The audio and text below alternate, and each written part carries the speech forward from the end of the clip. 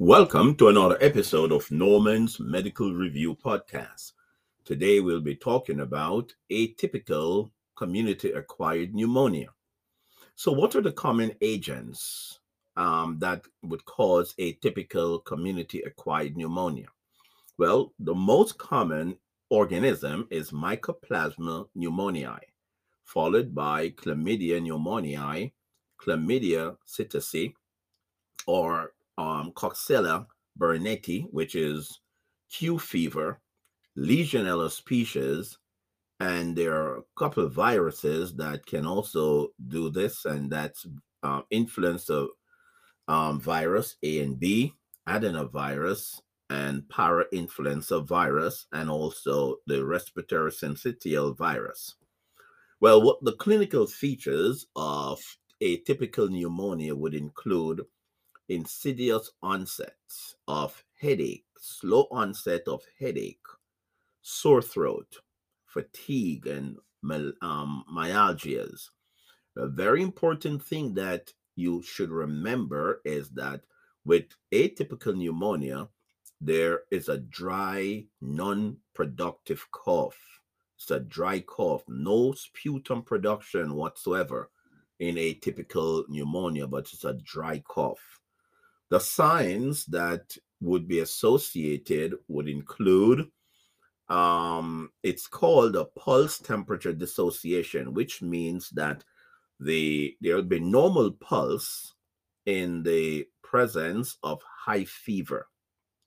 And so the question, you look at the pulse, look at the vitals, normal pulse in the presence of high fever. And this is very suggestive of atypical pneumonia. The other findings that you may have is wheezing, rhonchi, and crackles. Now, one of the treatments for atypical pneumonia is using a macrolide. And it's a macrolide, especially for Mycoplasma pneumoniae. And one of the things is that these atypical organisms, particularly Mycoplasma pneumoniae, has no cell wall. Well, let me take that back. But the Mycoplasma pneumoniae, that organism is treated best with a macrolide, right? That's the treatment of choice, and that's the most common one. Okay, so let me end this brief review. Continue to push yourself, and remember, your brain is a fertile field.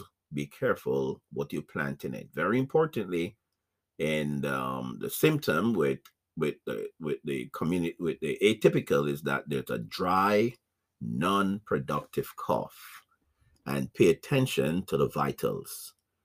Normal pulse in the presence of high fever. Okay, well, this brings us to the end. Push yourself. Your brain is a fertile field. Be careful what you plant in it. Good night.